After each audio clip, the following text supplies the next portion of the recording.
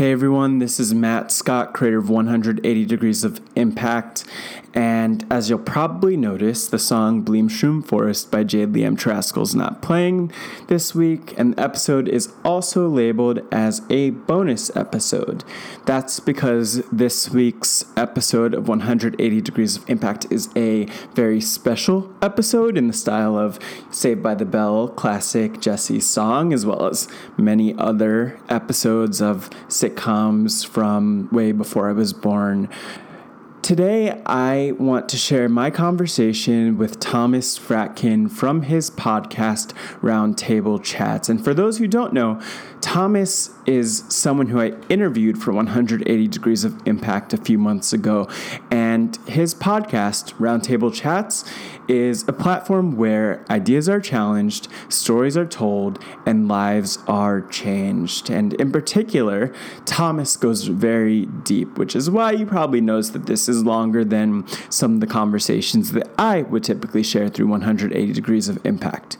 And it's because for about 2 hours this past weekend, Thomas and I sat connected over Skype and just spoke about life. And so this podcast is actually a lot about my story and my life based on the questions that Thomas asked.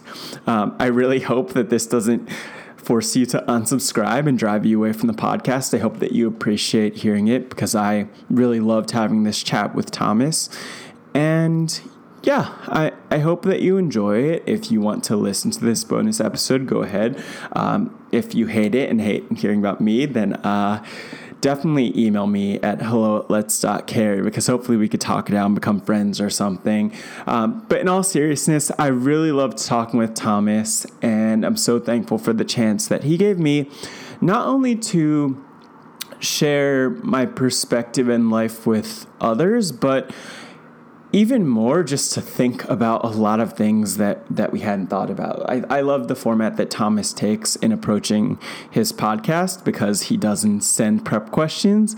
I knew that he would start by asking the question, what are you grateful for? But really, I did not anticipate that we would go as deep as we did. So I'll put a little bit more about the podcast from Thomas's notes in the show notes, but again, hoping you tune in for the very next episode of the 180 Degrees of Impact podcast when I post that over the next week.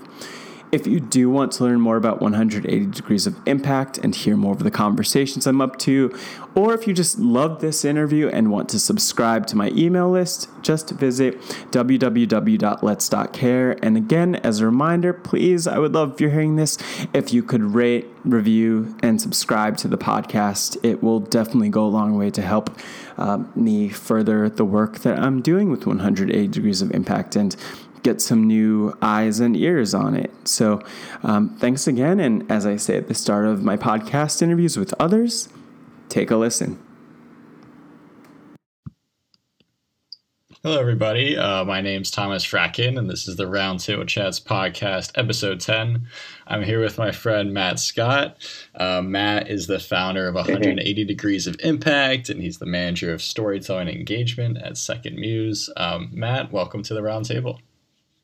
Hey, thanks for the introduction, Thomas. I'm glad I could be part of it. And I didn't realize I would be number 10. It's a major milestone. So it's a huge honor for me to be conversation number 10 as part of your Roundtable Chats. So thank you. Yeah, of course. No, my pleasure. So let's just dive into it. What are you grateful for? Okay, that's a huge question, and that's tough.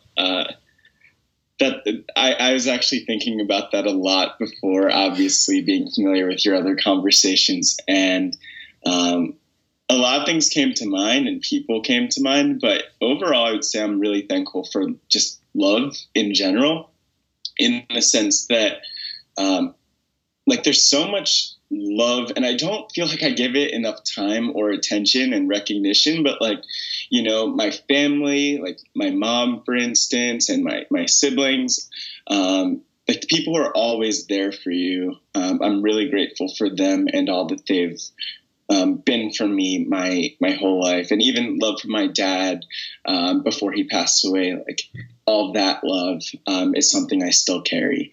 And then there's the love from people who you don't expect. Like I feel like like sometimes you go to an event, or in the case of like my trip to LA recently, I ended up sitting on a plane next to someone who ended up being my mentor at the training that I attended. And we had like an awesome 2.5 hour conversation. I didn't know anyone at the training going into it. I didn't know what to expect. And like that much like love and time and care was something that I appreciated. So like, I'm really grateful for that. And then just something I'm trying to learn more of is self-love, and trying to like, make time for myself and have self-compassion and self-care. And so, yeah, I think love sums it up in a bunch of different ways, mostly because it's kind of cheating. Like it covers a lot of different ground. Yeah. I totally cheated on that question, but I hope you don't judge me too much. Definitely not. No, it's funny you're talking about the love you felt when you're on the airplane. I've been thinking like that's one of my favorite places to have conversations, and to write as well, where it's like you don't have any distractions. It's almost like you're away from the world, and like even in a different dimension, and there's nothing else you can do, especially if you don't have Wi-Fi or anything, and so you can really get to know somebody. I think going back to December, I learned things about my dad, who's like 70 now, that I never learned before when we were just on an airplane together, and just having a conversation. So you just gave me an idea. I mean, I won't be able to really do it, but if I could do my podcast on an airplane, that would be ideal.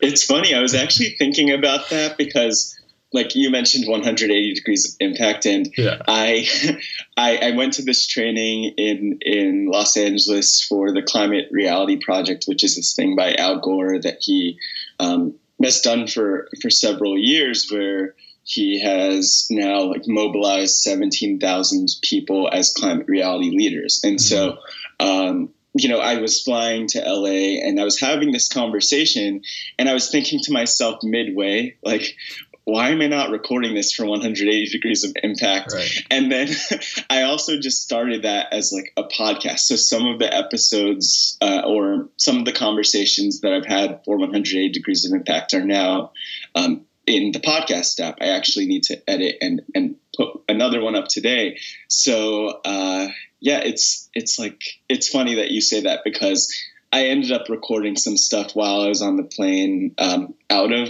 LA. That I could hopefully put on their podcast. And I don't know, it's cool. I think it's awesome.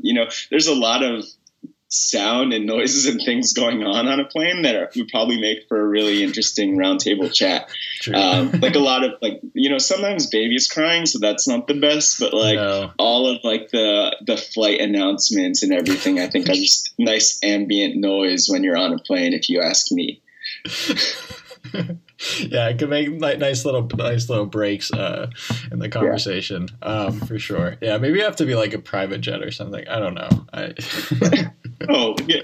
I mean, on a commercial flight, it's fine as long as no one complains. And I don't know. I will say, when I was recording on my flight out of LA, again, just kind of recording some stuff about the training that hopefully I could put out as a bonus episode on the podcast or something. I'll figure out what to do. But,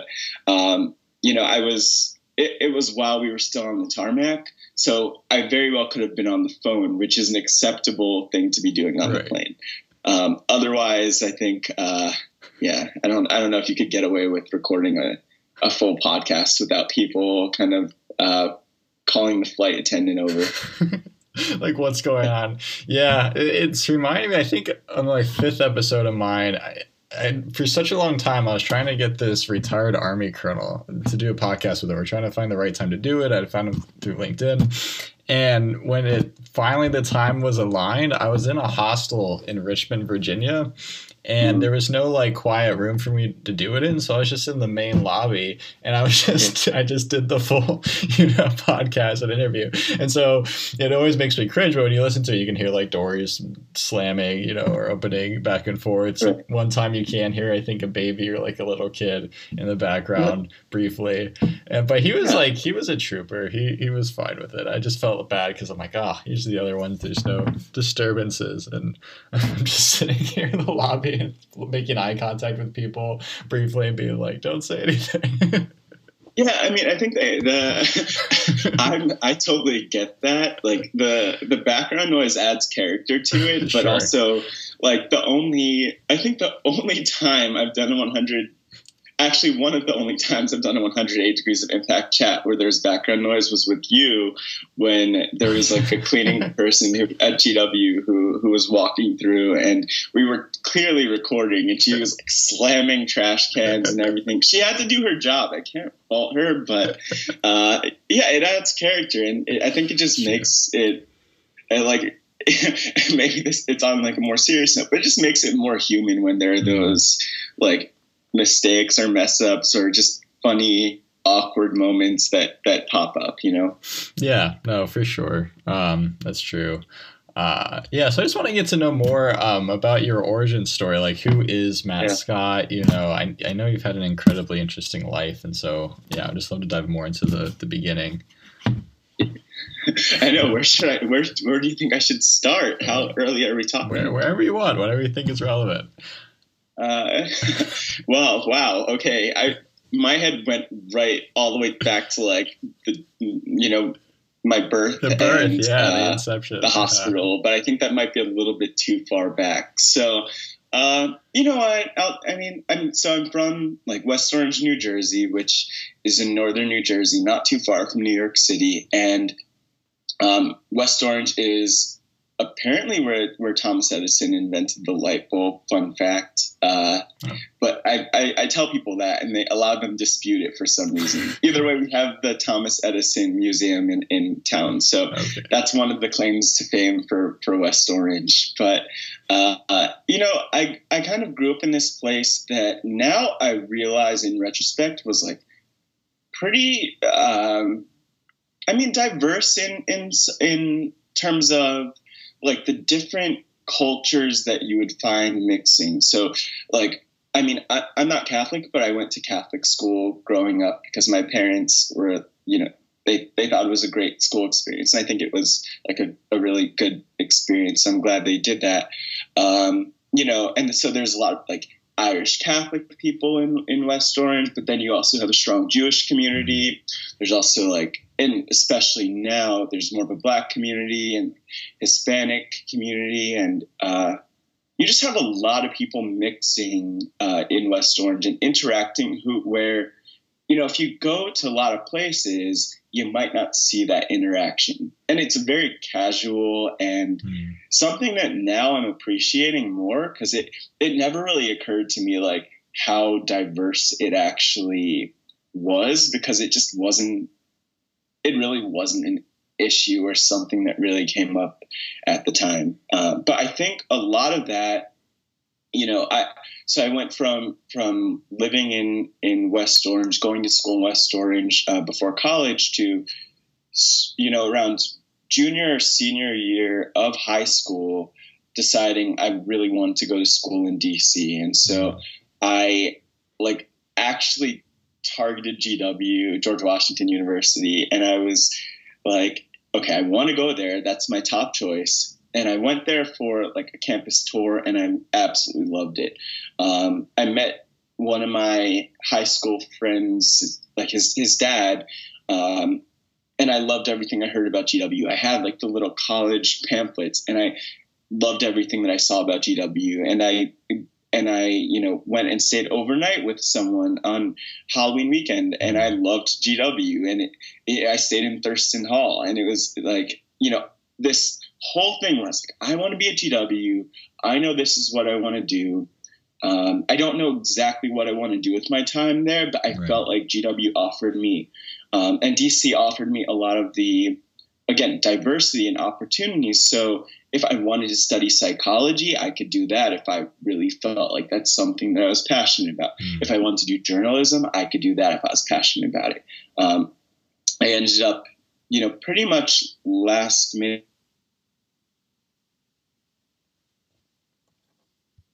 using business and then marketing within that. And so I went to DC, and I feel like the rest is history because I still live in DC. But I don't know. There's a lot of like twists and turns within my GW story and my story since then that I could dive into. I don't really know where the best place to start is. There are a lot of details. Okay. Maybe one approach we could take is like, how do you things change between like when you first went to GW your freshman year to when you came out, like in yourself, and then what you observed there as well? That's really interesting. So when I first got to GW, I think I just felt like a fish out of water. Like for me, I didn't really, I didn't feel comfortable in the college environment. I knew that this would be something new for me. I'd never like really lived away from home in any sense or away from family in any sense. So it's not like I knew that I didn't want to stay in my comfort zone, but I totally also recognized that I was diving way out of my comfort zone and going to GW. And I think in my head, I had this idea of, not a clear idea, but this idea of what I could do and what I could accomplish. Like before college, I hadn't really had too many leadership roles, or I wasn't like an outgoing or popular person in any sense or anything like that. Not that that's anything I ever really strived for, but I really wanted to be able to just like grab onto things that was passionate about. And so then going into GW, there was that weird adjustment phase where like you have all of your classes, but you're also trying to establish your social life and you make friends and also do student organizations. But then also like every day you have to figure out what to eat. So like for me on my freshman year, I'm like eating Wendy's and like pizza and 7-Eleven every day. Like it's really a mess at the time. Now that I think back at it, think back to that.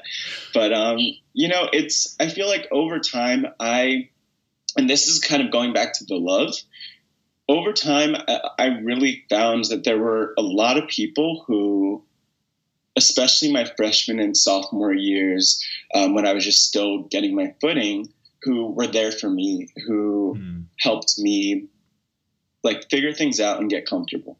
So, or maybe get more uncomfortable in some cases, if you know what I mean, but become comfortable at the end of the day. So like, for instance, the very first person I met was my, house proctor, or my RA on my floor, Courtney. And she's still one of my best friends because we ended up bonding so much all my freshman year, and she ended up introducing me to a lot of the leadership roles and opportunities that I was interested in. And I would see her going out for things because I think she was a junior at the time, and I would express some interest in doing these things, or even if I wouldn't, she would tell me like, hey Matt, have you ever thought of applying to this? Have you ever thought of getting involved in this organization or that? And that led me to, again, getting out of my comfort zone, just kind of showing up and getting involved. And, while Courtney, I think, set a lot of those seeds, there were also a lot of other people who led me in different directions in my time at GW. So by the end of my freshman year, I was involved in Students Against Sexual Assault, which that end of my freshman year was spring 2011. The organization started about a year before at the time, still around now, and I think probably bigger than ever before, I would assume. But it's like my roommate freshman year was involved in Students Against Sexual Assault, and because one of his sister's friends had been sexually assaulted, and I got involved, and now like, flash forward to the end of my GW career, I was like the president of that organization, and actually leading a lot of the efforts on campus for this issue that, I mean, before I came to college, I had no clue what sexual assault was. I mean, even when I was still at college my freshman year, I didn't understand the definition of sexual assault or the difference between like sexual assault and rape and like all of this other stuff that I know now. And so there was that. There were a lot of other like leadership things and getting involved on campus, but really that was the one that stuck with me and resonated with me. And I think the way that ties in with my career now is that I realized my freshman year, thanks to Students Against Sexual Assault, that people could see all these facts and statistics posted all over campus. Like about 2 or 3 weeks into my freshman year, and I think they still do this every year pretty much, is that they have a statistics campaign where they put up a statistic about how common sexual assault is or an aspect of it. By my senior year, I ended up, being part of putting on a few of these. And I remember the very first one going up, and the statistic was all over campus. And very few people I knew would actually talk about it or engage it. There was a point, of course, where just to kind of give like you and anyone who's listening an idea of how the campaign would work. Right. Let's say the statistic is like 90% of, I think that's the statistic off the top of my head, but 90% of people who are sexually assaulted on a college campus know the perpetrator, right? So we would put up 90% all over campus, just 90% without the context. And so when people are on campus, they see this 90% and they're like, what is that? What does 90% mean? Right. Especially freshmen who haven't been on campus look around and they're like, 90%? What's that? And then after about a week is when we would do the big reveal and replace those 90% posters with, the full statistic to give context. And so you have this build and this anticipation and interest and this question of what this means. And then there's the reveal so people understand. And, my freshman year, I remember that. And I remember the anticipation and the questions that people would ask. But I also remember that once it was revealed, like for me, I was in shock by the statistic that they used at the time. And I'm thinking, that's high. Like, for instance, on campuses now, I think the statistics are still 1 in 5 women and 1 in 16 men are sexually assaulted. And like, that's insane to me. Right. That's a lot of people. But people didn't care or react or engage in the way that they do now.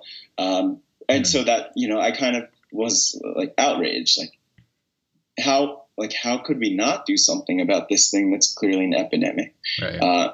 So I think in a lot of ways that defined my my college experience in part, but that definitely helped define my passion for using like marketing, communications, and storytelling to actually make an impact and address important causes.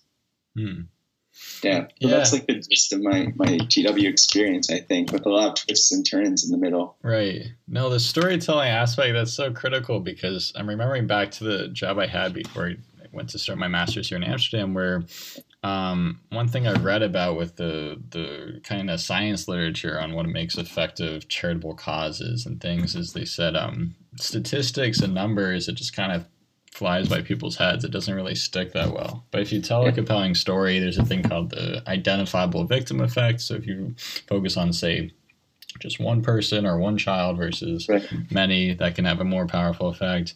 Now with things though like virtual reality, that creates a whole new window of opportunities and things like that. I'll just say, like, commenting on that, one thing that I think is so interesting is that because like in the past couple of years, I've done some work with virtual reality. Like I haven't produced any virtual reality films myself, but I've, in my work at Second Muse, working with an amazing person, but her name's Devar Ardalan, and she came from 22 years at NPR, so more audio storytelling, and she was really interested in how you could use virtual reality and artificial intelligence. So now, she's left Second Muse, has her own company called iVal that's focused on artificial intelligence. iVal stands for Intelligent Voices of Wisdom. So you can really get a sense of like how deep Devar is. And I've really loved her like mentorship over the years. But like one thing is like the virtual reality and artificial intelligence is key. But at the same time, I was just at this climate reality project training and there were 2,200 people who were there. It was by no means exclusive. It was their largest training yet. And like there are 2,200 passionate people in this room from all over the world. I think they might have said like 40 countries in this room. And also I could tell you that there are 82 climate reality projects chapters in the US or something, again, off the top of my head.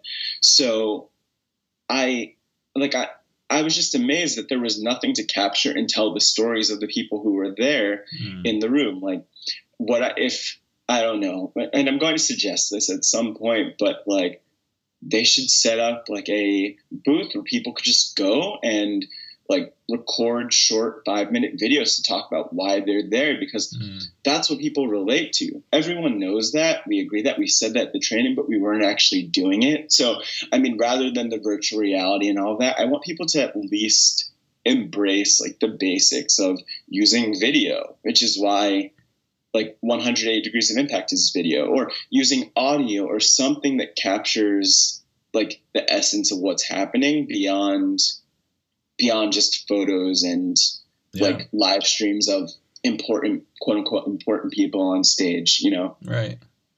No, absolutely. Yeah. Hearing someone's voice or seeing someone's being than just reading text on a page or an image. Yeah, for sure. I mean, I know it must engage other parts of the brain, and that's such a huge difference. Yeah. I really love that. And so when did kind of the storytelling aspect in your life, when did that manifest? Was that soon after you graduated from GW? Did you have that kind of idea of storytelling while you were there? Like, how did that come to be? So I think the marketing stuff for me started when I was in probably like middle school and high school. I started to see the importance of it. And it was because my dad, who had a home healthcare business, a local home healthcare franchise in our community, in West Orange and in our county, Essex County, and it's called Right at Home of Essex County. And like basically his business was getting home health aides to seniors who would, of course, like their families would pay for the service. And the reason my dad did it and opened that business in 2004 was because the year before, my grandmother, his mother, Sophia Scott, passed away due to Alzheimer's. And so before that, my dad was working in like tech companies like AT&T, and he worked at IBM at one point before that. And, I think he had this massive shift because, when his mother passed away, he was just really like, he's like, wow, I need to use my skills differently. I remember like distinctly having that conversation with my dad where I was like, that's weird. Like, you should do a tech company, like open a tech company. Don't start a home healthcare business. This was me when I was maybe like, 11 or something, like, just not, kind of not loving change at that point. Despite all the other changes going on in life for everyone around that age. And so, my dad opened his business, and, he went from working at like these different tech companies and having these like probably horrible hours where, he would get to work early, be there late, to then working in our town. And he had so much flexibility. And especially over the summers or nights after school, I would like, ride around with him as he would like take some of the caregivers to work, because a lot of them didn't have cars. And I would work there like all summer, every summer, pretty much until college, just kind of getting to know the business and like doing all sorts of things, like leading caregiver orientations and all that. But the interesting thing is, again, this is a national company right at home, based in Nebraska. But like each owner of a franchise has their own story. And my dad's story, as I mentioned, was like my grandmother, his mother, having this excellent care from this caregiver named Patty, who was incredibly attentive. And so I think that like communicating his perspective mattered so much more to people. It wasn't just about the services. He came to realize that his personal narrative was actually what got people to really buy in the most. And so when I was doing these orientations, when I was like 14 and 15 years old for all these caregivers, I would always tell them about like why my dad started the business, and it really touched their hearts. And that's when I started to understand, like, wow, this marketing and story stuff is so important, because that's actually what people care about. And when you get people to care, that's how you kind of get them to buy in and get on board and take action in one way, whether it's working with you or like paying for your service or, you know, doing something on their own. So I think that's where the seeds were planted. The business stuff was really from seeing my dad run his business, but the marketing stuff was just from understanding how like crucial that story can be. Yeah, no, that's really fascinating. And the care piece, so I can see now with your website, right, it's called letscare.com, and I've seen like how that message has really resonated with you, and the caring thing. Just looking, kind of progressing forward past college. So you had this experience, you had this beginning. What did you, or back then, I guess, when you were first coming out of GW, what did you envision to do with human storytelling, or what were your initial plans, and how did that, compare to what you ended up doing? I had no clue. Okay. No, I kind of had a feeling that I wanted to do stuff that was like somehow good for the world, because, I mean, other than just doing something that's positive and it feels good to benefit people in the world in some way, like it felt good for me to do. It's altruism, really, and it's like, it's that feeling that you get when you're benefiting other people. And so I had that, and I'd experienced that before, and so I knew it felt good, so I wanted to do something like that, but I didn't know what careers actually existed to do that. To be honest, I didn't know where I wanted to work, or what I wanted to do with my career exactly, and things sort of just fell into place. So, I mean, I mentioned being involved in students against sexual assault, and the person who founded that was a woman by the name of Emily Rosowski, who's 1 year older than me, graduated in 2013 at GW, and like Emily studied economics, and she ended up started after college, after GW, working for an organization called Social Driver. And so at Social Driver, they focused on their digital agency focused on a lot of like social campaigns, but a lot of causes like education and healthcare and stuff like that. And so Emily was there about a year, and then she texted me around March of my senior year, and she said, hey, like, we're looking for someone to start in like after graduation. Do you know anyone who's interested? And I texted her back and I said, me. And so I went through the interview process, and like, thankfully that was actually the only interview I did.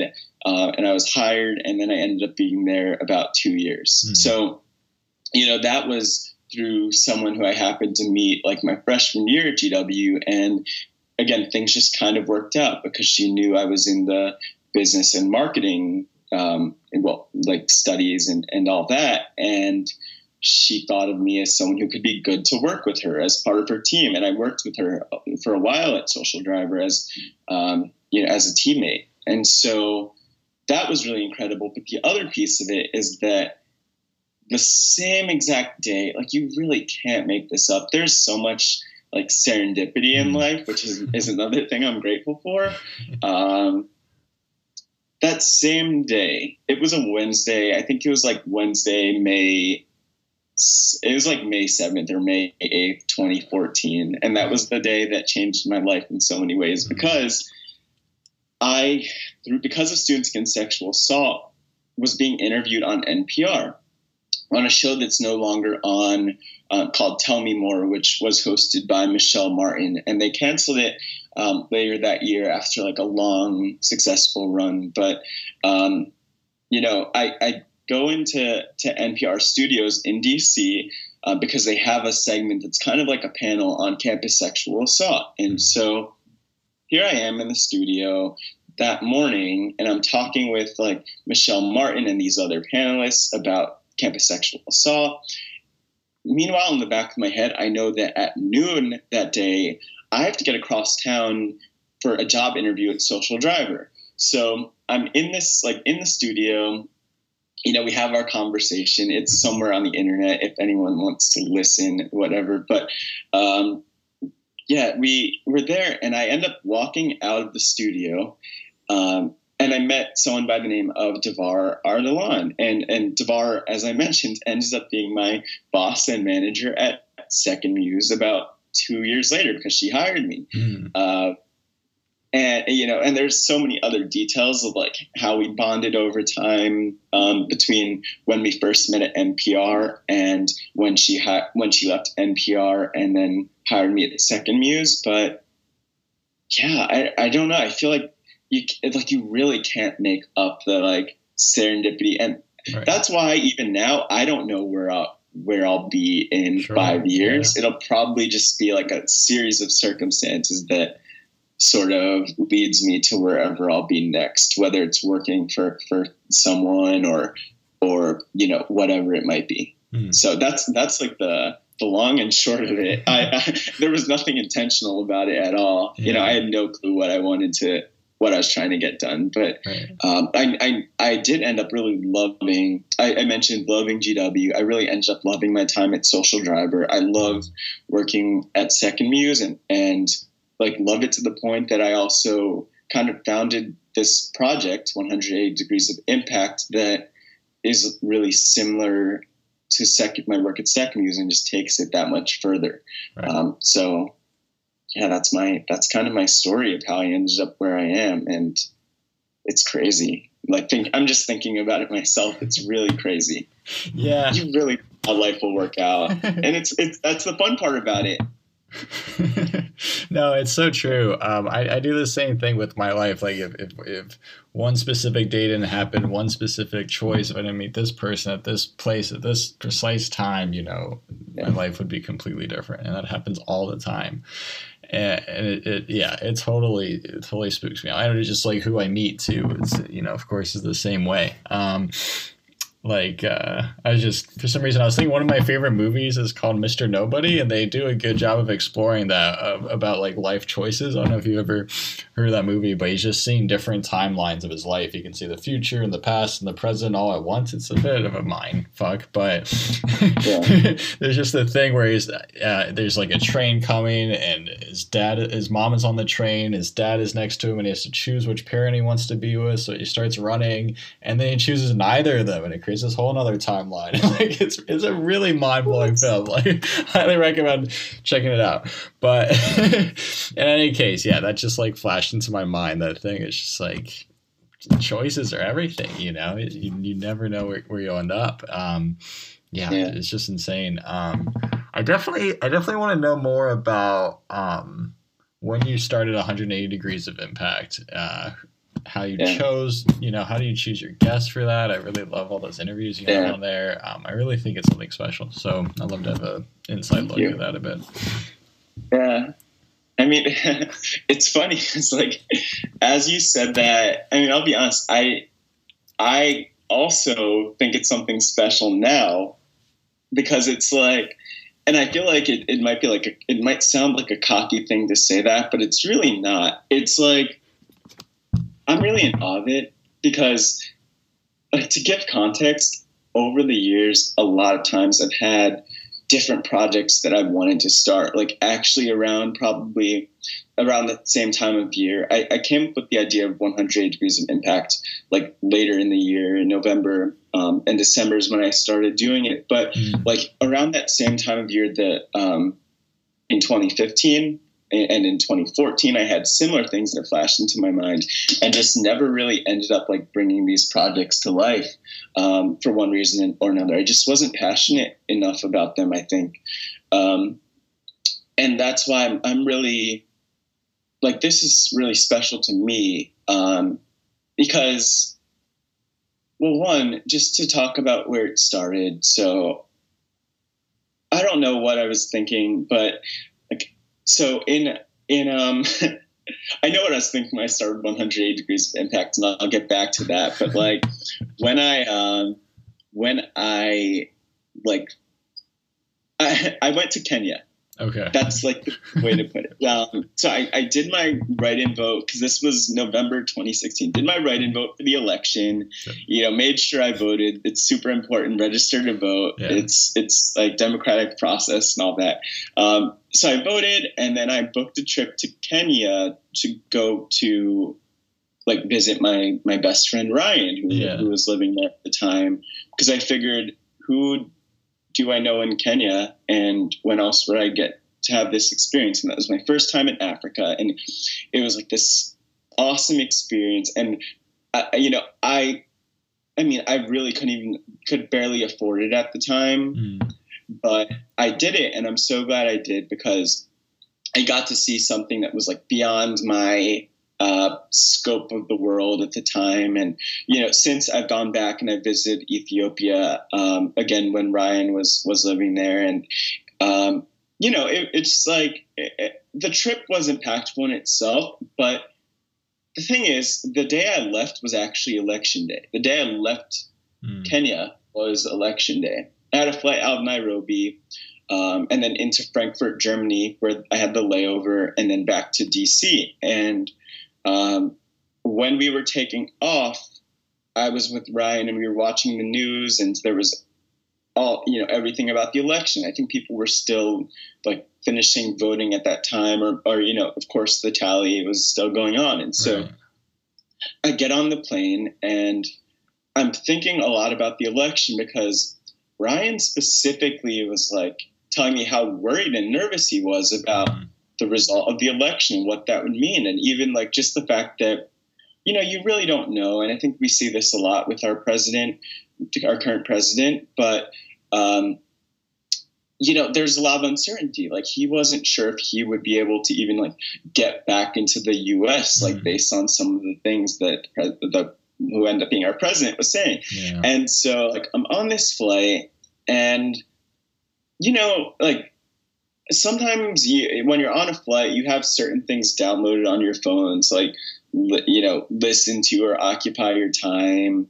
And this was an overnight flight. So rather than like reading, I put on a podcast, and it was this show called Reply All, which is this really great podcast hosted by two guys, Alex Goldman and PJ Vogt. But the episode I downloaded was maybe 20 minutes, and it was about the White House Office of Presidential Correspondence, and about like what they do, and that whole process of people submitting either written letters or calling in the White House comment line. And I don't know why it didn't occur to me until I was sitting on that plane, but like, I volunteered there when I was a sophomore at GW, because it's in an undisclosed location, but like, it's near GW and near the White House, obviously. So like, I'm really listening to this because it hit me, and I was thinking to myself, like, why in the world, like, have I never written in a letter to the White House? Like, Barack Obama was still president at the time, and I'm thinking, why did I never write a letter to President Obama and submit that? So I pull up my computer, and I'm on the plane, and I type this letter, and I'm just thinking a lot about the election. And I actually published this as like the very first thing I posted on 180 Degrees of Impact on Let's Not Care.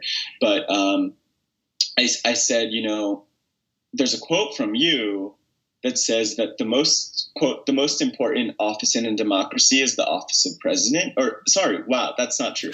That's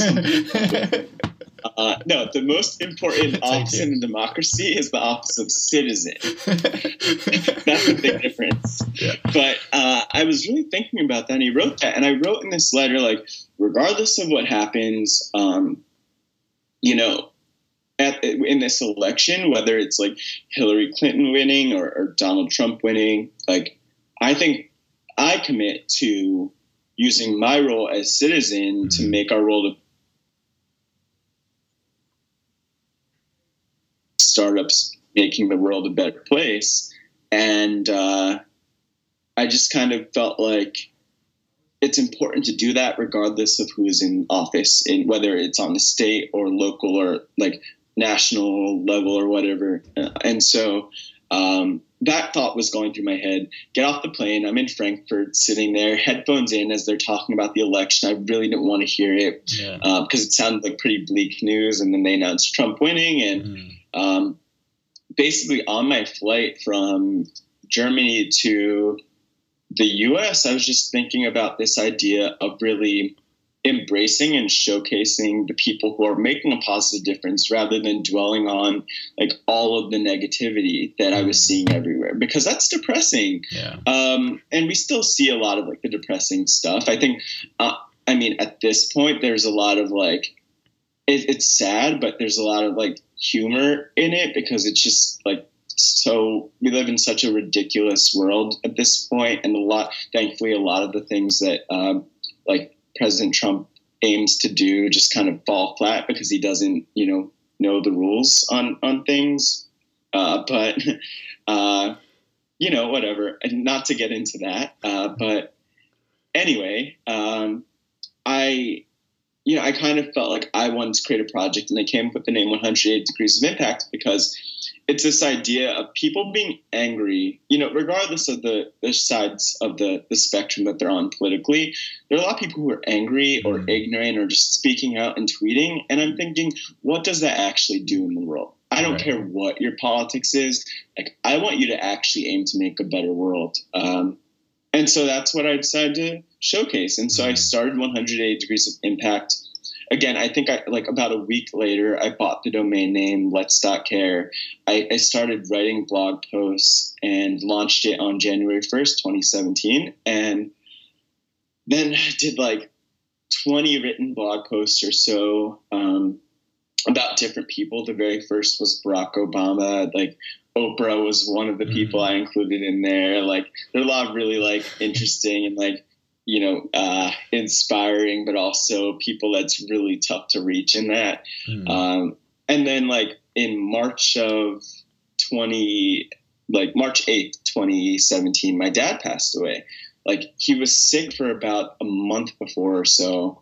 And it turns out he had a rare form of leukemia, but it was all so sudden. Like, one of the healthiest people, going to the gym, like living a very active life, running his business, like got very sick suddenly and died. And for me, I went from like writing these posts about people to then really like realizing the complexity of and the stress of like writing about people. Because if I wanted to write about you, Thomas, like, I mean, I feel like I could see myself doing it based on the fact that we've like had these different conversations, and it would be from my perspective. But like, there are so many people where it's like, I don't know enough about them, and I really want to do them justice in like whatever I share about them.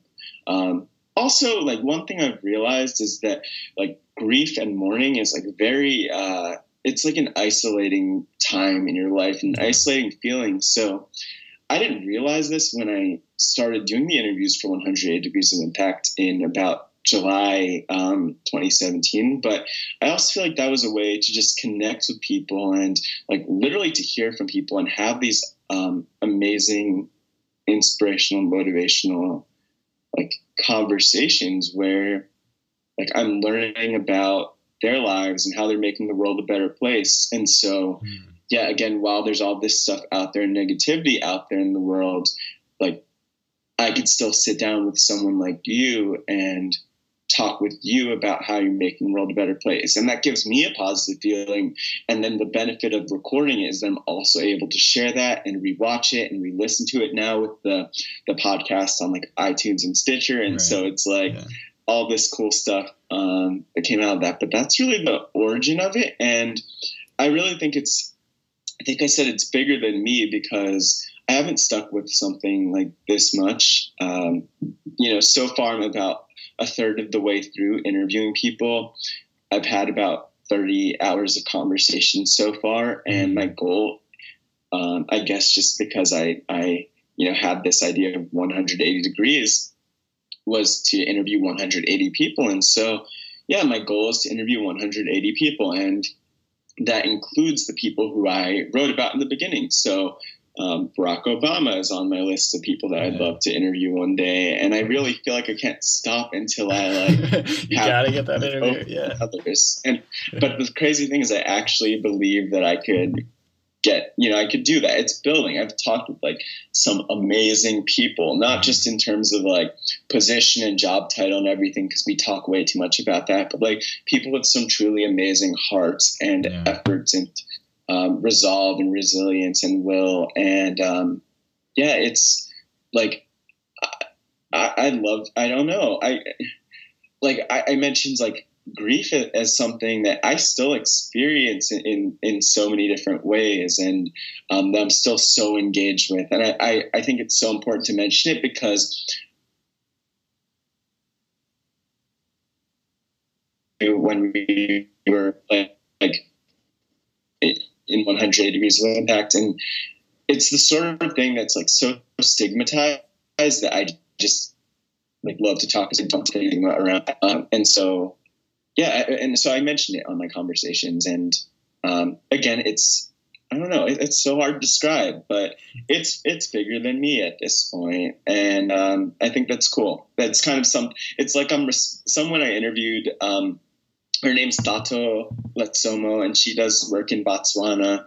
I actually met her at Harvard at their social enterprise conference at the start of this year, and I decided to interview her, and she responded to my email, which is a big thing because I've emailed so many people to connect with them. But, I ask people at the end of each and every interview I do, like, if your life were a book or documentary, what would the title be and why? And I think she had such a great title, which was I Responded to the Call. And like, that's how I feel. I just kind of respond to the call. It's like just kind of going with the flow of what life is putting in front of me. I think that's a major theme for me. No, it's incredible. That whole story.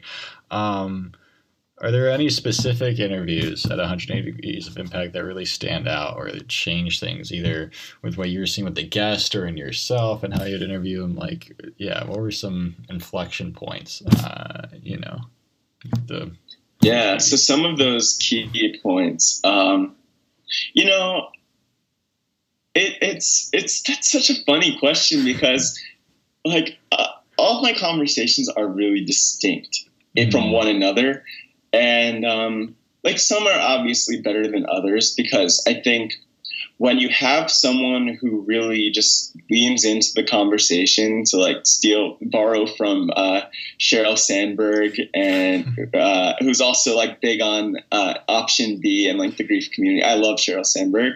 To lean in, like there are a lot of people who really lean into the conversation, I would say, and it gets really like raw, real, and inspiring. And so I love when people have been vulnerable with me and really just honest. And so some that come to mind, because there are really a lot. I ended up interviewing my friend Eric Dowds, who has an organization called Die Badass. And I mention Eric in like different interviews and stuff all the time because he just texted me again yesterday, and we'll probably talk today or tomorrow at some point again. Like we're in touch a lot, and he has type 1 diabetes, and he was diagnosed at the age of 16. We were in high school together, and we weren't really friends at the time. We just became friends probably around the exact same time that I started 180 Degrees of Impact. But Eric, I was on a call with him, and I was on Zoom, and I said to him, hey, like, I want to interview you for 180 Degrees of Impact sometime. He said, sure, let's do it now. So like, kind of like with you, actually, like didn't send him any prompts or anything. Like I just kind of, went through it and talked with him, and it was a very honest conversation and real and like not prepared or scripted in any way. And I love that, like that there are people who are willing to be that real. There's so many great people, and I'm going to shout them all out. Like there's a woman named Regina Northhouse who I met, thanks to Twitter, basically.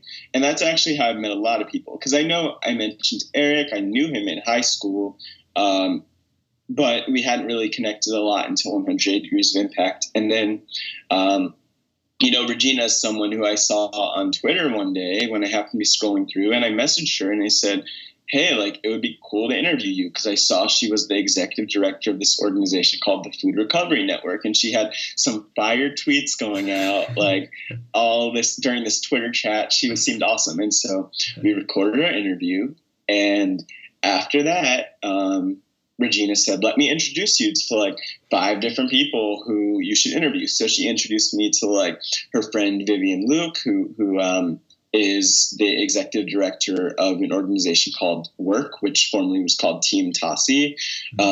She introduced me to Ian Rosenberger, who is like the co-founder of that organization that Vivian's in, Work, but also he's the founder, of Work, and also of another organization called Thread International, doing work in Haiti. And he was also like a Survivor contestant, and I'm a big Survivor fan. So I didn't tell him that, but I was totally like, yeah, let me talk to this guy. And I actually snuck in to mention Survivor at the end, but he was a great conversation. I went to Denver in October 2017 at one point, just for fun. And I, again, emailed a bunch of people to set up conversations, and the one who I was able to set one up with, who made time for me, was this guy named Jose Silva, who is part of the Denver Latino Commission. And he invited me into his office for like my first in-person 180 Degrees of Impact interview. And we recorded there, and he was telling me all about his life story and like working with like underprivileged communities and being from one, and facing a lot of resentment in his life and getting past that and like turning the page, as he put it. So many memorable ones. I talked with my sister after that, my sister Lindsay Scott, who like went to college, graduated in the mid 2000s, and then she graduated with a degree in theater and computer science, became a model, like ended up being like the first Black Calvin Klein exclusive, was a Victoria's Secret model in their fashion show in 2009. On all these different news stories, because she decided like she wants to still do app development, and people were like, could you be smart and have a brain, or could you be smart and be beautiful, could you be smart and have a brain if you're a model? I love seeing how like some of the interviewers, it's like their brain would short circuit, like it's something that's like impossible, like something crap, And so I had like a 45-minute conversation with my sister where I actually learned a lot more about her.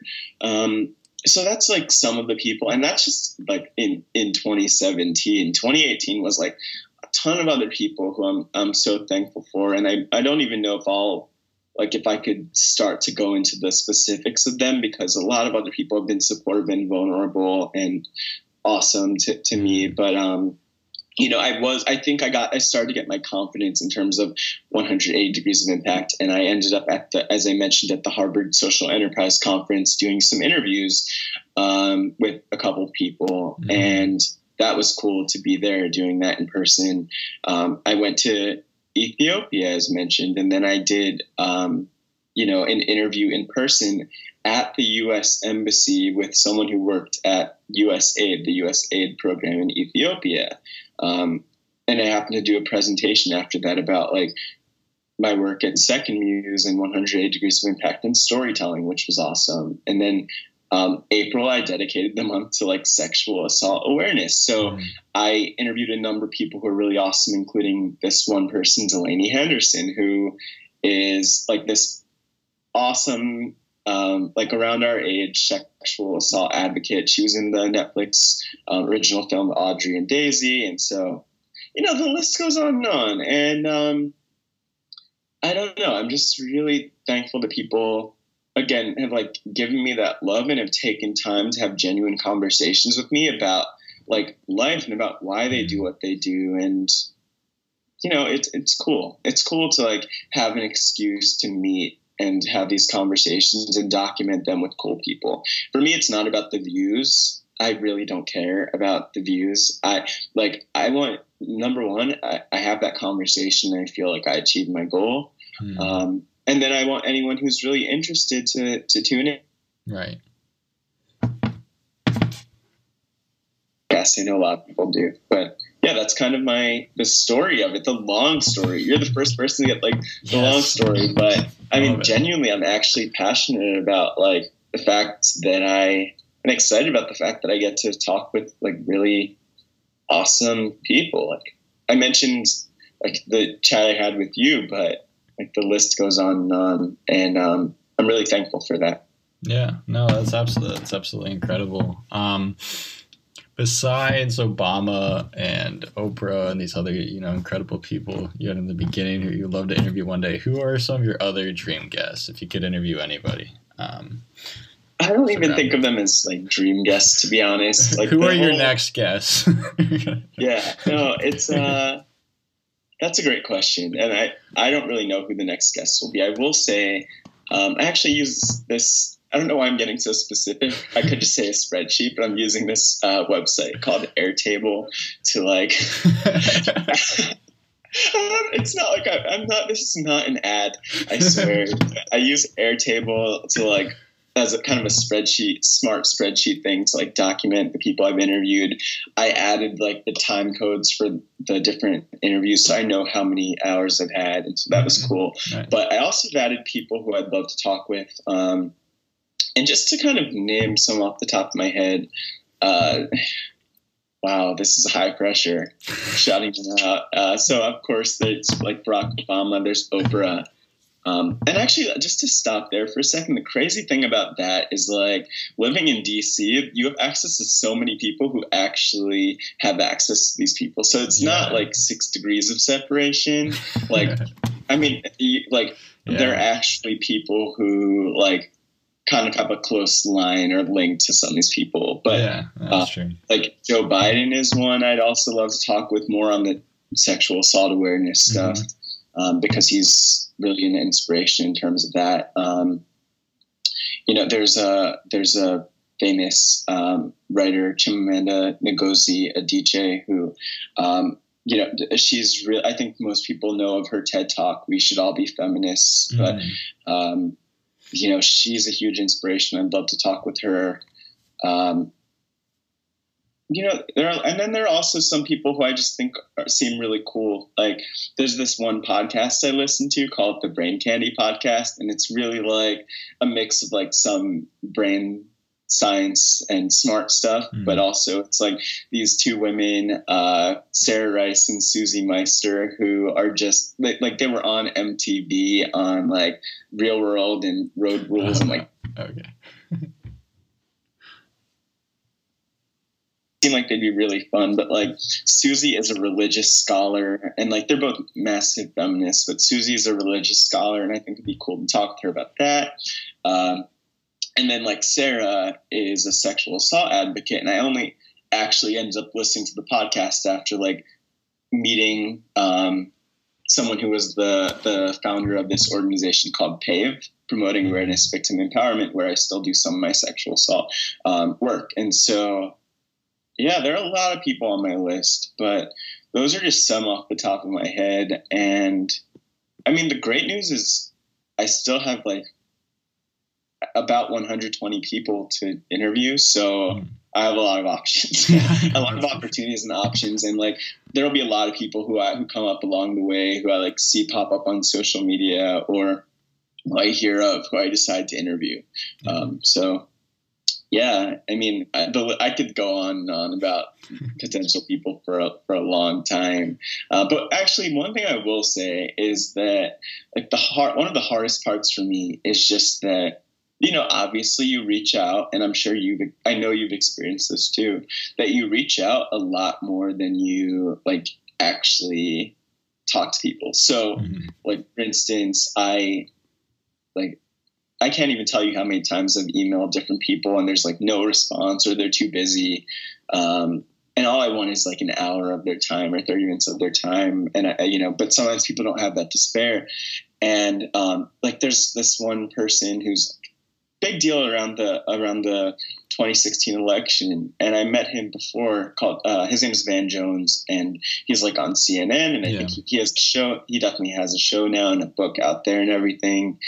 He's done a lot of climate activism, and so I've been in touch again and again with his like assistant, who said, now is not a good time for him. He has a show, so like, I imagine he has to wake up at like 3 a.m. every day, and probably has like 2 hours of sleep each night or something. But I mean, I'll keep trying. I realize that the thing I'm sticking with, the reason I'm sticking with it is because I love to do it. So, who knows? Maybe after this call, I'll send another email follow up to like his assistant and ask her if she thinks he'll have an hour. Maybe my persistence will pay off. Yeah. I hope it will, because I'm not stopping until I talk with Barack. Yes, Obama. Let me just say, what a man. Yeah, I know. Oh, just every interview I've seen with him. And also, I love, I think, what was it? Maybe it was 2 years ago. I saw that he had a LinkedIn profile, and it wasn't like just someone who and it was like very detailed too. And I had clicked add on it or whatever. I didn't get a response, but I took a picture of his work experience. I just found that in and of itself so inspirational, where if you juxtapose that with other presidents, where it's like he was just such an academic. He was so brilliant at Harvard, and he was magna cum laude, and he was a lecturer, professor for like 10 years. Then he did some, great work in community service and as a politician, but it was like just pure ascendance. I mean, I can't think of a faster trajectory path to that. And the one thing I'll say about that, though, that's so funny is that you mentioned that, and I think it's so important just to state that, like, while I think that's so cool, and I think oftentimes we categorize people by like their job titles and positions and all that. So even in a conversation I was having recently with this like awesome public speaker, and this guy named Taylor Conroy, like, he's had like numerous startups that like have done social impact kind of work, but then they kind of, for one reason or another, he shut them down, or like they failed in one way or another. And he's really,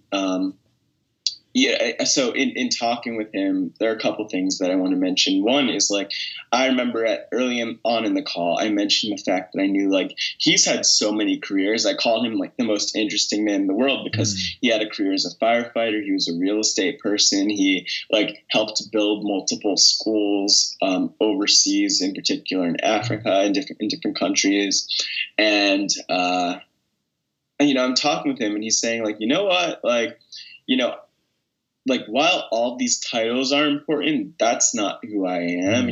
I'm someone who's like, as some of my experiences. And so Taylor is awesome, but he just reminded me that like sometimes we do focus a lot on like titles, like they're the like manager or CEO or founder or whatever. And it's like, a lot of people are doing awesome stuff, and they're not the founder or CEO. And they're like, and I think when we open up our minds beyond that, we also like just considering the lack of diversity oftentimes among like, for instance, the Fortune 500 CEOs, to give that example, like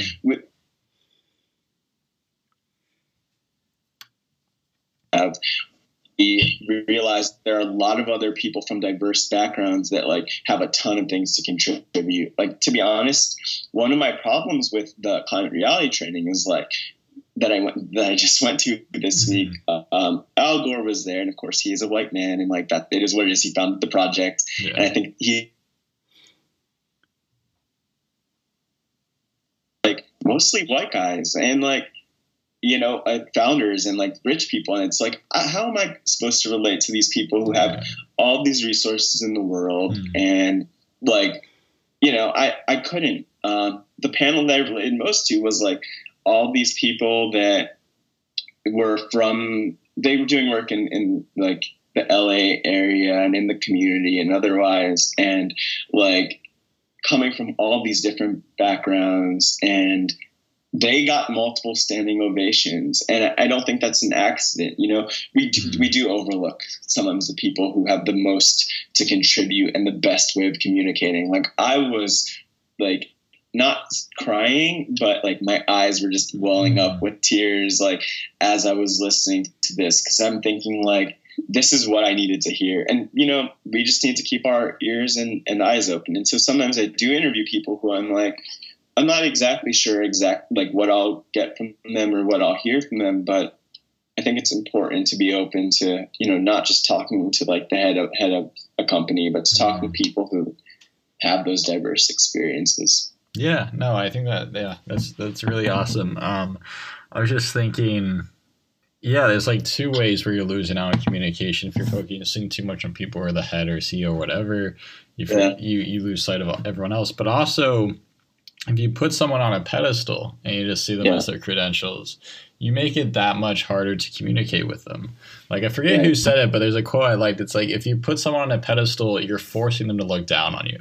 And like, I really like that, you know, and obviously you're not going to have any kind of constructive conversation or insight with that kind of dynamic.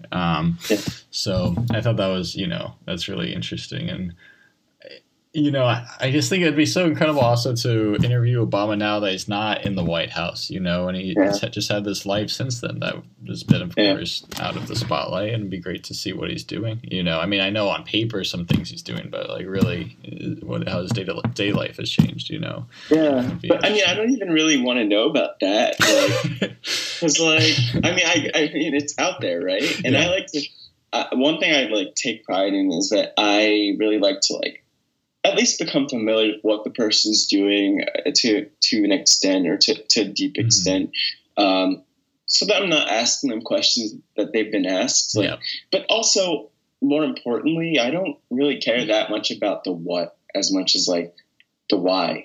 So I feel like there are a lot of questions he's kind of been asked, but there are actually kind of some questions that I don't know if he's really gotten into, like some of the deep. Why do you decide to put yourself through like all of this pain and like that people, or this grief that people give you know, for all of that you are and that you're doing? And, you know, obviously he's someone who's been probably interviewed and featured and documented more than anyone else, but I would really like to go there and get that perspective from him today. You know, I don't need to know. I don't even want to go into like the policy of it. It's just for me. And I wrote this in the letter that I wrote to the White House. And by the way, of course, I got like the stock response. It's like, thank you for supporting the president. It's from him, but like, you know, thank you for supporting me. I believe in you, all that stuff. No, it was just interesting because I wrote about like the fact that like beyond just his politics, like forget all of that. Like I love that he is such like a strong representative of the Black community. I love that he is so inclusive and like, I mean, in so many ways, I guess you could take that in a lot of directions, but like such like standing up so much for LGBT rights and like standing up so much for different, like, I don't know, different identities and people. And like, I just love that about him. Like I legitimately like love what he does. And I had the honor of like, at one point, I maybe it was like 2012 or something, shaking his hand. And when I was at GW, and like I lost it. Like there's a video out there, me like, President Obama, but I was, it's really embarrassing. But it was like, it show how much like personal impact he has on people. So I would want to get into that. That's what I want to get into for everyone I talk with and feature. Like, it's not about what you're doing. It's about who you are. And I want people to look at the people I talk with and see themselves in those people. That's really my goal. Yeah. No, it's a beautiful goal. Yeah. And especially because you get such a diversity of people too. Just, to show that we all have this unity. We're all part of the human race. It's, Yeah. it's really important. Another thing I was just thinking of is, did you get, for how you conduct your interviews at 180 Degrees of Impact, like, did any particular interviewers, anything you had observed, help inspire like how you conduct that, or the questions you ask, or was it more just kind of off the cuff or self-created? I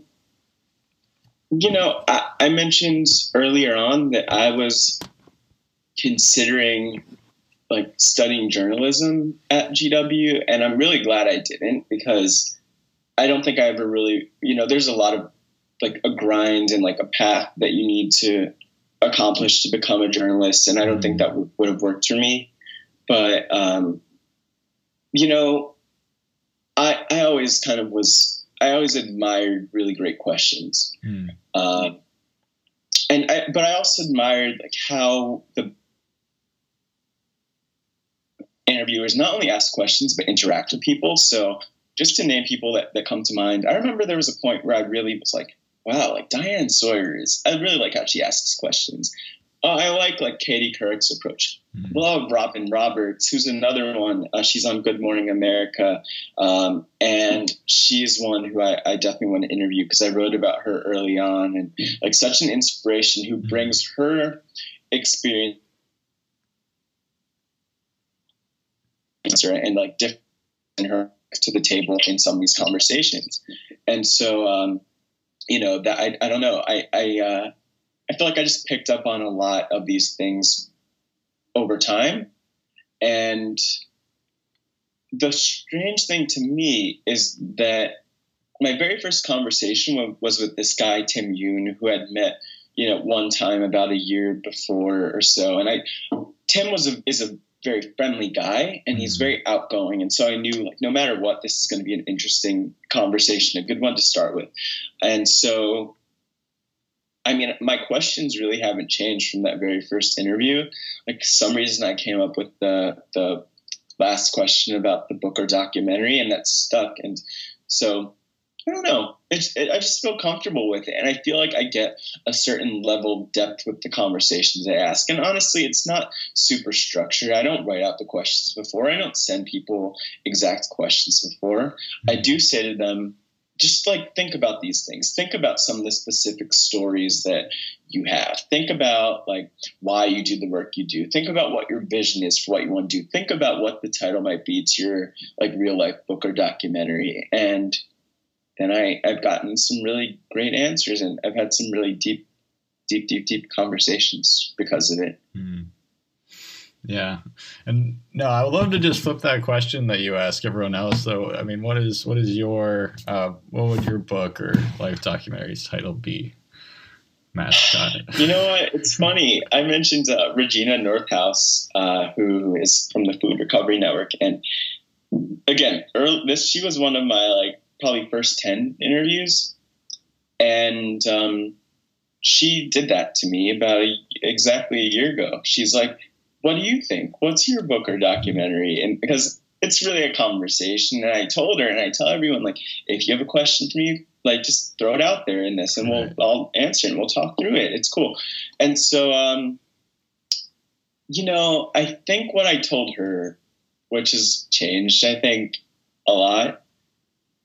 And this was also like 5 months, I think, after my dad passed away, but it's still like really numb. It's still something I deal with, which I think I want to point out, like, you don't really get over grief and loss. So at the time, I think I told her something that came to mind for me before, which was like the idea of the courage to live. Like, I think one thing I've realized through 180 Degrees of Impact, that it really takes courage, which I have tattooed on my wrist. It takes courage to live, and to like live your best life, and to put yourself out there, and to live life to the fullest.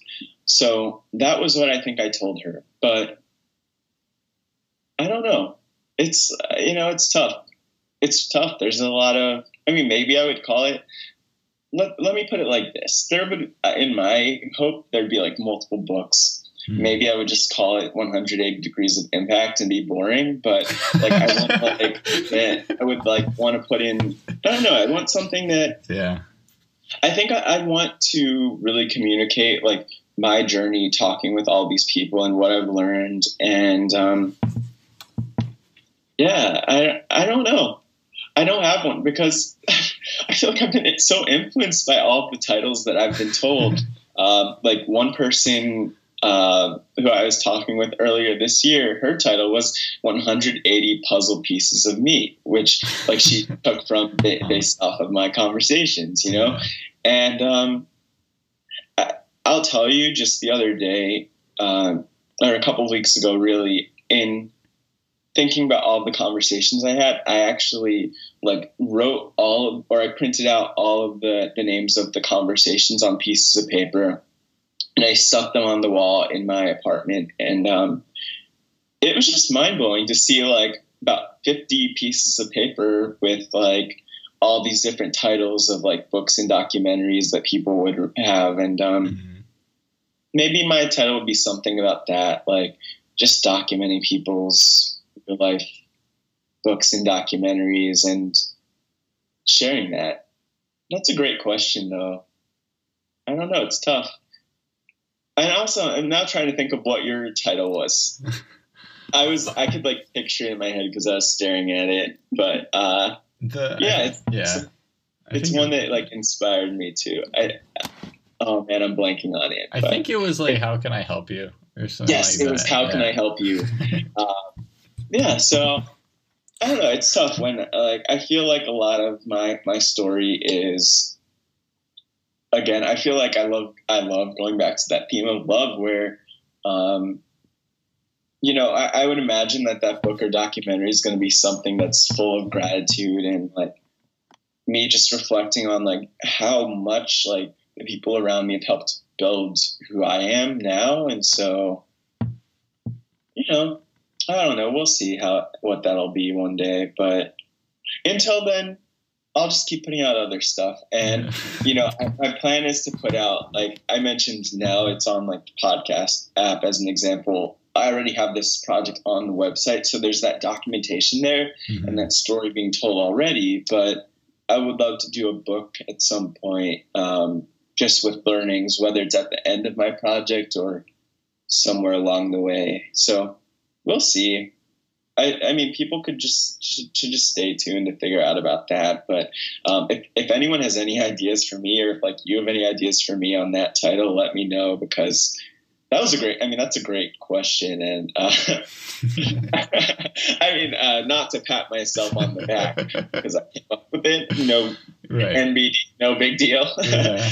But that would be, I'll figure it out. Yeah. I think it'll come to me one day in a conversation. I think I would imagine that just the way that I work and like a lot of things will come up, I bet someone's going to give me a suggestion one day and I'll kind of go from there. Or it'll be something in a conversation. My whole life, I feel like, especially my career, has been so organic that it's going to be organic. I realize I can't plan these things. So that's probably why I'm struggling so much to come up with a title realistically. Yeah, no, it's funny. What you're going through right now is the same thing that happens to me if somebody asks me like what my favorite book is. Like, it's just always changing. And I get like some distinct pleasure every time I open a new book and see something in it. It's all the time. Like, this is my favorite book. No, this is my favorite book. This is my favorite book. Yeah. And so like to just pick one, it's like, why? Yeah. I know. I mean, the difference is, I guess, like, I feel like you could always name a different book. Like, if you're okay with not being tied to a certain title, like, you have a number of options. Whereas like, whereas like the list of books that you could potentially read, like if someone asks you what you want to read, that's like, those options are actually limitless pretty much, you know, like there's no way you could read every book in the world. And so that's how I feel about coming up with the title. Like, my options are limitless and I don't like to tie myself down to something. So, I mean, there is the Courage to Live idea and maybe I'll stick with that, but, we'll see. It'll come to me. Like maybe it'll come to me in like a dream or something, and I'll like divine intervention or whatever you want to call it. But you'll know as soon as I know, probably. Yeah, no, that's beautiful. A question I always like to end with, although it might require a lot of thought or just thinking, is like, what's the most memorable words of advice you've ever received? It could be from anybody at any time in your life. Yeah, whatever stands out. You know what? That's tough, and that's really tough. But I have an answer. Okay. And because something pretty immediately came to mind. So, I mean, I feel like through 180 Degrees of Impact, I'm just constantly getting advice from people and asking them that question and asking them for like what advice they would share with people who want to create things and kind of be like them in a sense. But you know what? So this is such I talk about serendipity, and I talk about like there are a lot of crazy things in life. So this is going to be my long answer getting to my point, my piece of advice. Like, I've just had a lot of strange coincidences in life. Like, there's this guy named Billy Ward who I have to interview. He was actually, I met him my freshman year of high school. He works at the place where I went to high school, and he's like a guidance counselor, but also has such an inspirational message about love and be loved. Like that's his whole thing. And actually, my senior year at GW, I don't know why I even thought of him. Like I don't know why he came up, but like I thought like I should nominate him to do a TEDx talk at TEDx Foggy Bottom, which is like a large TEDx event with probably like 1,000 people each year. So I nominated him, and he ended up giving this talk, and the date I think was like February 7th, 2014.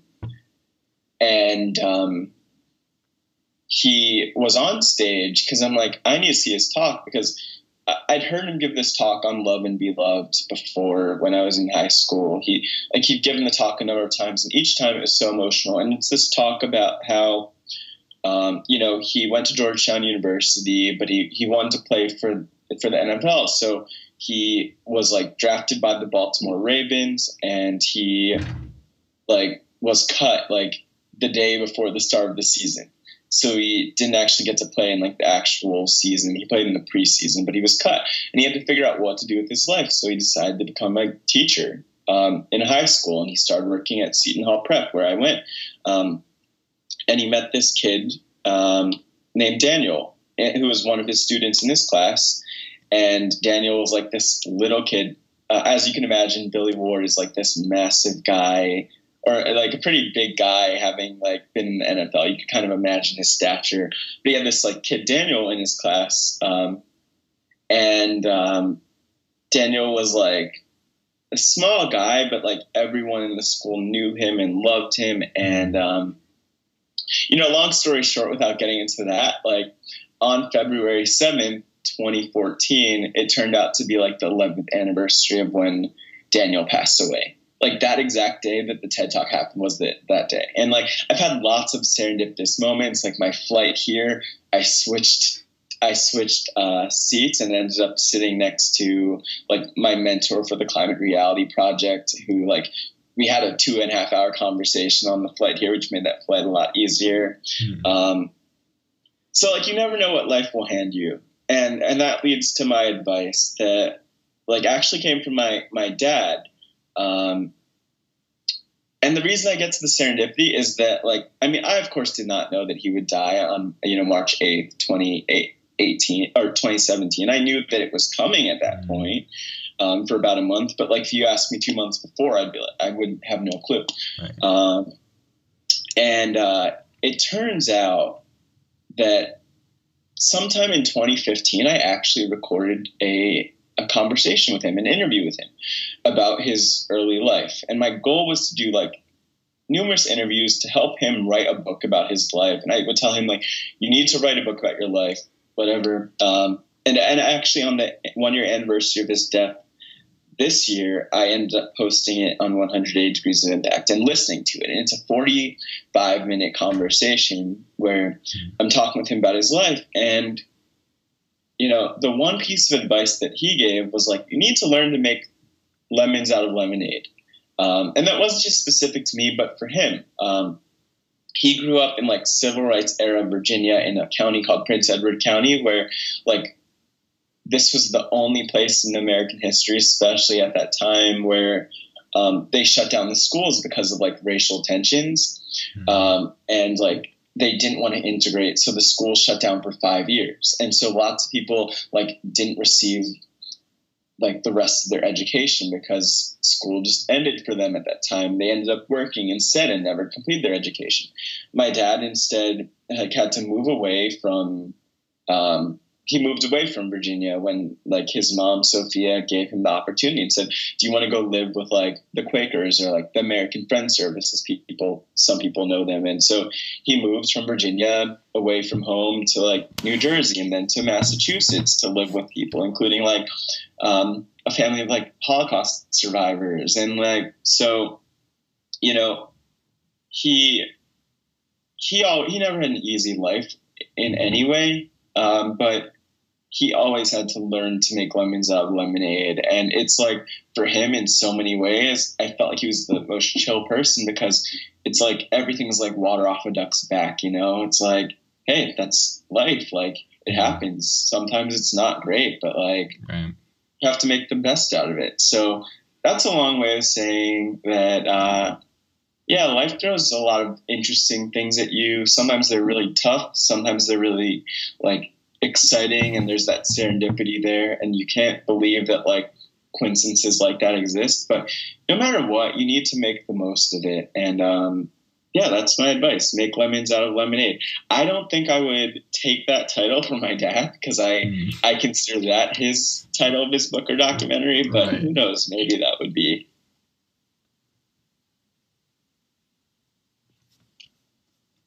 That's it. Yeah, no, that's really beautiful. Thank you. Well, Matt, thank you for coming on the Roundtable Chats podcast. It's been a real pleasure to interview you, pick your brains, hear your life story and everything. It's absolutely fascinating. Wait, hold on.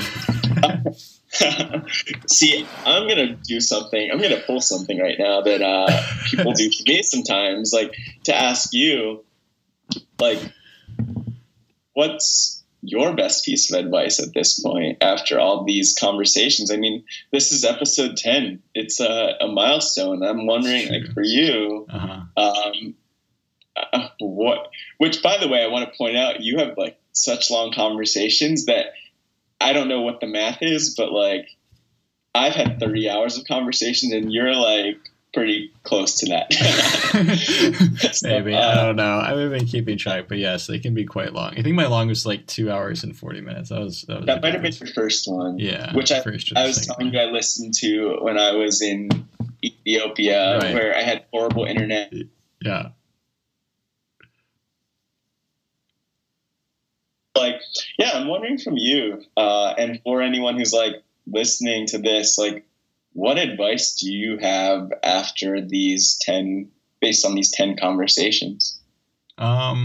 Yeah, well, I guess one piece of advice is not to have expectations at all, if possible.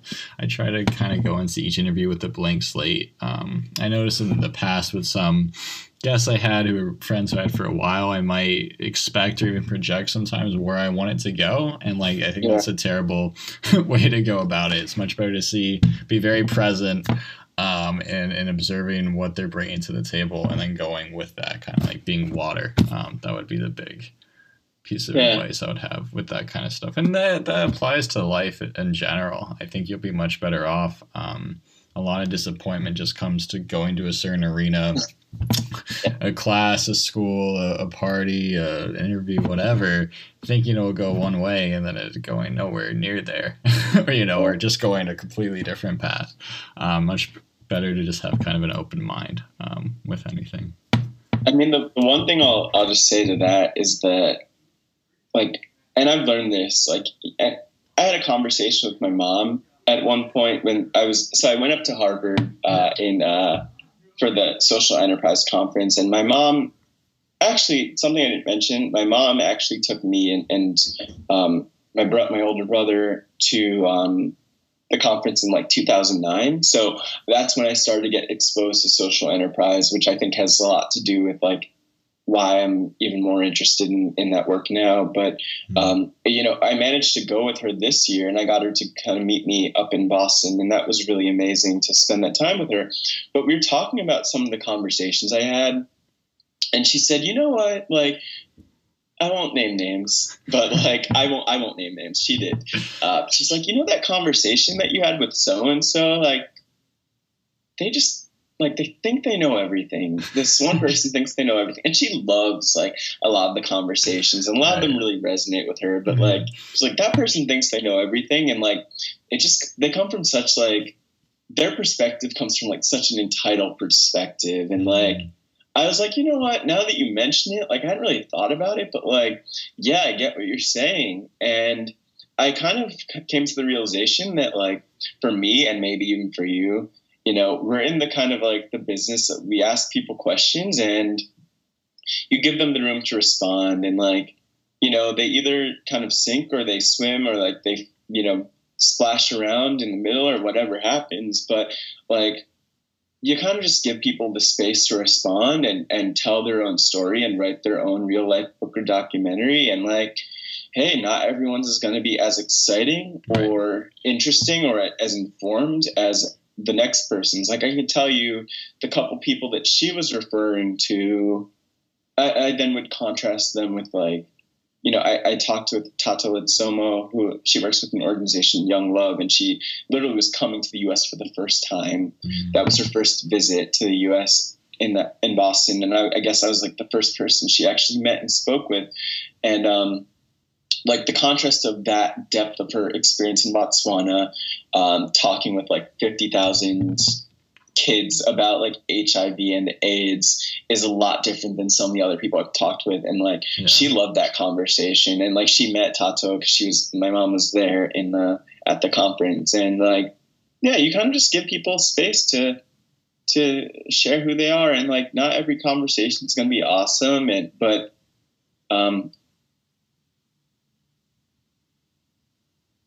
be like as authentic possible about it. I'm hoping anyone who's listening appreciates that. And I mean, like, I don't know how, like, I'll hand it back over to you to like wrap up and like tell me and ask any final questions. But of course, like if anyone's listening at this point and wants to get in touch, by the way, I should totally post this on my podcast as like a bonus episode or something. Yeah, you should. Yeah, like if anyone's listening, like they could easily reach me at like my email, hello@lets.care, or just go to lets.care, which is the website for 180 Degrees of Impact. Like on the podcast app, one thing I realized is that like the degrees, if you search 180 Degrees of Impact, it's so hard to come up. So like, okay. I would just go to the website and I link to like Stitcher and to like iTunes where you could see the podcast and all that. Or you could search Matt Scott Impact. It'll come up later. Yeah. That's cool. So I don't know. That's kind of like where, I don't know. I want people to join me on the journey and get involved. I could ask them questions and let them sink or swim and everything. So that's kind of, I just wanted to jump in and say that you have asked me to say it. Yeah, and I'll definitely include that all in the description of this video and all that stuff when I post it. But I was just thinking, with what you said, like, I think one of like the most enriching things about doing these episodes and these podcasts is like I never know where it's gonna go. I might ask some similar questions with like, each guest, but they've been all completely distinct, and I love that I don't know where it goes, and that's how I feel about life in general. Like I think it would be awful if you could predict the future and you just see every twist and turn when it comes. Even the bad ones, but and I was just thinking with what you mentioned earlier. The person who thought they knew everything when they're speaking, if you knew that's how they're going to be before you did the podcast and you had to do it anyways, that would make the experience that much worse, right? Yeah. Like if you knew ahead of time. I mean, I agree. No, I agree completely. And I mean, I've had times where I've like not done, I've for like only a couple times where I've like actually canceled an interview where I was like, I don't think I'm vibing with this person. Like, I view it as a conversation, and there's a bond there with the people I talk with, and there needs to be. It's authentic, and so sometimes I just won't have those conversations. But I guess like the one thing I'll add is like, if in case it's not clear, like I feel like I've had a ton of really cool experiences in life and work and all that. Like, and I won't even go into them because like look at my LinkedIn page, whatever, I put stuff out there, but like, if you really want to see it, you really don't need to see it. Like, it's not that important. But what I'm trying to say is like, I mentioned the grief stuff, and in general, I just want people to know, like, it's okay to be far from perfect or like not know what you want to accomplish. And I don't know, this is fun. I'm glad that you do these longer conversations because it really made me think a lot about a lot of things that I haven't thought about. So this is a lot of fun. Yeah. Roundtable Chats. I hope there are 100 more episodes, or at least 10 more episodes. Yeah, no, I plan to keep doing it. I'm curious to see what kind of guests I can get now I'm in Amsterdam. You know, I can definitely get close to my goal of trying to talk to someone from each country. Yeah, that's like a lifetime goal. But yeah, you know, one at a time. I can't believe I already did 10. This was a perfect episode for the 10th anniversary. No, but yeah, really, thank you for everything, man. I really appreciate it. It's a lot of fun. Cool stuff. And I mean, if anyone's listening right now, I would just tell them to like tweet me or something, or like add me on LinkedIn and let me know that they're hearing my voice at this point. Cause I don't know. I just appreciate anyone who, like, I know you would do too, of course, like anyone who takes the time to actually listen and you know, kind of be part of this, because we're just talking, like, right. Again, it doesn't even matter who listens. It's just like cool that we have this like deep, like almost 2-hour conversation, which I think doesn't happen enough. And as people have said to me, like, we need more conversation in the world. So That's what I'll say. I feel like I could keep going on and on. We could probably talk forever, but like, you have time limits, and it also would take longer the longer you go on, the longer it takes to upload. And I don't know how your Wi-Fi speed is doing, but like, I don't want you to have to spend like 3 days uploading this. So. All right. Yeah. No, I think that's a great way to end it. Yeah, I know. I was just going to add to that, just saying, like, I've always been curious, who's listening as well. I know some of my friends are regular listeners, but, you know, yeah. No, it'll be cool. This will be forever documented. It's awesome. Yeah, we'll figure out some other times to do this. Damn, this is cool. Do you have any like I feel like you probably have like some closing stuff you say, or you don't. You don't say. I think you should have some. I think I should have some closing thing. I'll have to think about that more. What that is. This is my legacy on the. See on the flip. No, I think after the first one I did. I'm trying to make sure have some sort of closing that you can now for the next 100 episodes that you do.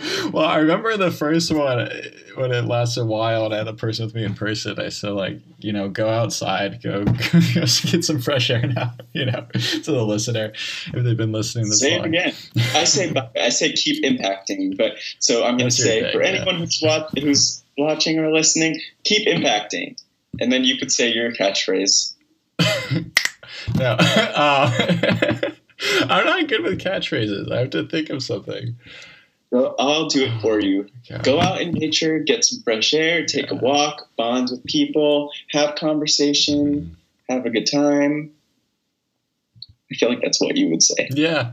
No, that sounds good. Yeah. Cool stuff. Challenge yourself, have hard, difficult conversations, get to know somebody, go on a deeper level. It's very enriching, yeah. And where people, if they don't already know, where could they listen to Roundtable Chats? They can always find this at roundtablechats.com or on my Instagram, Pure Thomas. I also post them all. But if they're listening to this, they'll know that, yeah, as well. But yeah, I think that wraps it up. Cool. Did it. Thank you. Keep impacting. Yes.